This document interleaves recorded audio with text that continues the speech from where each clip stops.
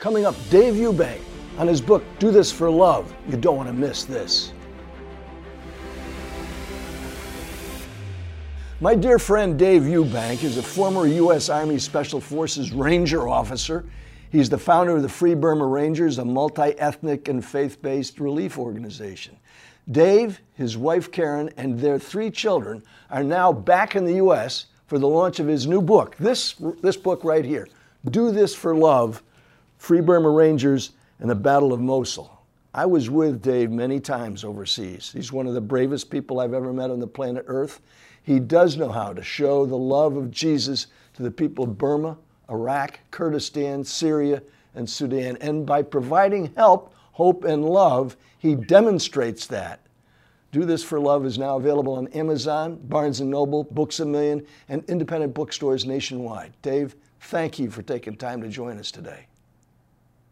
Thank you, sir. Ollie, someone asked me today, who are you talking to? I said, this guy's like my uncle. I love him. Well, I love you too, buddy. Look, most people run from conflict, but you and your teams run toward it. You take your wife and your 3 children to some of the most dangerous places on earth. Why do you do this? I think because it's what God has for me. That's my soul. Second, intellectually, oppression is wrong. You can't just look at it and let it go by. Third, in my heart, often these people love me when I go there before I even love them. But once you love each other, you're gonna go. And the last is our physical body. We like doing this. We feel we're made to do this. We go as a family because we love each other and because there's families wherever we go, whether it's in Sudan or Burma, Iraq or Syria, there's families that are suffering. And so we go together because we love each other, and we go together because our family can minister to other families. And when they see our family, let's say in the Battle of Mosul, the Iraqis go, oh, you must think we're all equal. God must love everyone the same because we have families here and you're here. Dave, you're back in the States. You've been overseas for most of your life at this point. Your parent organization is called Free the Oppressed, and there's currently a great deal of turmoil in our country, which there's protesters, as they call themselves, out creating turmoil, protesting what they call systematic oppression in America. You've seen real oppression around the globe. Describe for our audience the difference in what you've experienced overseas to what it's like here in America. Well, systematic oppression is something that's ingrained and usually legal, or it's allowed to happen. And that is not the case in America. In America, we have oppression all the time of each other because we sin. We have racism of every kind in America, and we always need to fight against it. But it's not systemic because, one, it's against the law. Second, people of every color and every major sports. We have an African-American president, and that's not the case in a place where it's systemic. You will not, because of your color or your beliefs, go anywhere. And when you're in a place like Sinjar Mountain with the Yazidis, and ISIS is killing every one of them just because they're Yazidi, that's very different.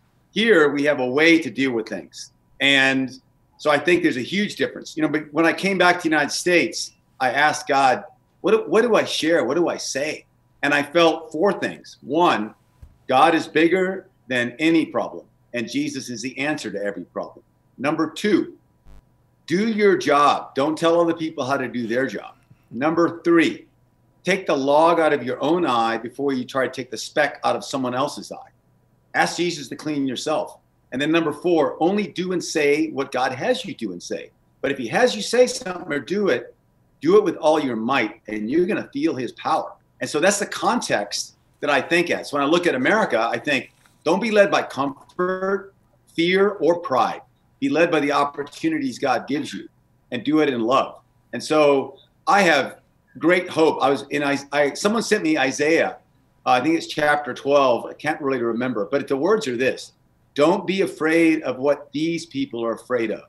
Don't say it's a conspiracy. Don't be afraid of what these people are afraid of. God is with you. So we have to rise above all these fears on both sides and say, we want to live free, we want to live in love, and we want to work together to fix the wrong things in this life. Work together to fix the wrong things. Look, you and I have known each other for many, many years, and we share the same value system. You've got your Good Life clubs out there. What do you hope that they're accomplishing? Good Life Clubs is to help kids and parents really know there's a living, loving God out there who sent his son Jesus to help. And on this last mission in Syria, where one of my men was killed next to me, we met a Muslim man who said, "Can I join you?" And he did. In 2 weeks, he ran the Good Life Club with my wife. He's not even a Christian, but that's okay. We have people from no faiths, all faiths. And as you know, sir, a U.S. Marine who's still an atheist twice saved my life in the Battle of Mosul. He's on my team. His name is Justin. He's awesome. He still doesn't believe in God, but he knows him because he knows love. And he saved my life twice in heavy fire. So anyway, this Muslim man helped my wife with the kids programs. And 2 weeks later, he said, "Thank you for opening my mind. I want to follow Jesus." And I said, "Are you?" He said, "I follow Jesus right now. He's in my heart." So you can't control that. You can't convert anybody. You don't want to convert anybody. That's God's business. But you can introduce people to the loving God who sent his son to help in all cases. And so that's one of the results and purposes of the Good Life Club, not just for kids, but adults too. Well, I tell you, I have seen you bear witness to your faith and the salvation of Jesus Christ. And there's been times when you've had to defend yourself in a war zone. Have you been criticized for some of that? Some, when, for example, the time your Marine came out to save me, I hate to say that as a Ranger, but I was sitting on the ground with another Iraqi soldier. ISIS came around, 3 guys around the corner, 7 yards away, close to 4 yards, shot him 6 times, shot me once. I came back up. I started fighting. I shot them. And there were still more. And I'm throwing grenades and yelling for help. And your Marine came running out to help me when pretty much no one else would. And when I tell a story like that, there's not really a lot of criticism. But there's a lot of people who don't invite us to come at all. And will say things like, "I can't see how you could be a missionary and shoot somebody."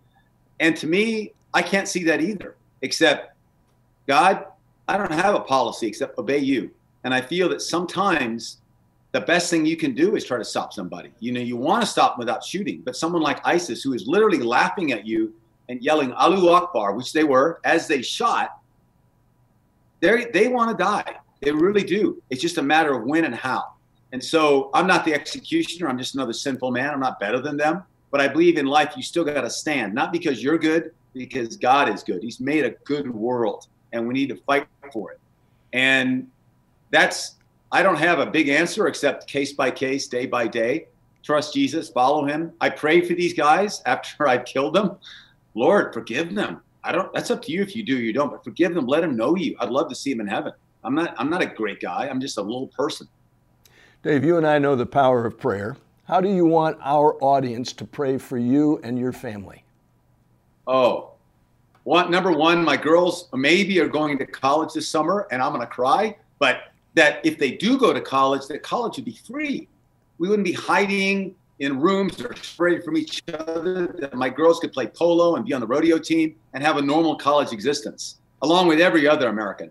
Sure. My other prayer is that we would do and say God's will while we're in America, and we could get back to our work in Syria, Burma, Thailand, and Sudan, because that's not easy to travel now. So that's my fear. I hate to admit it, but you asked what I pray for, that I wouldn't be afraid of that. I'd trust God.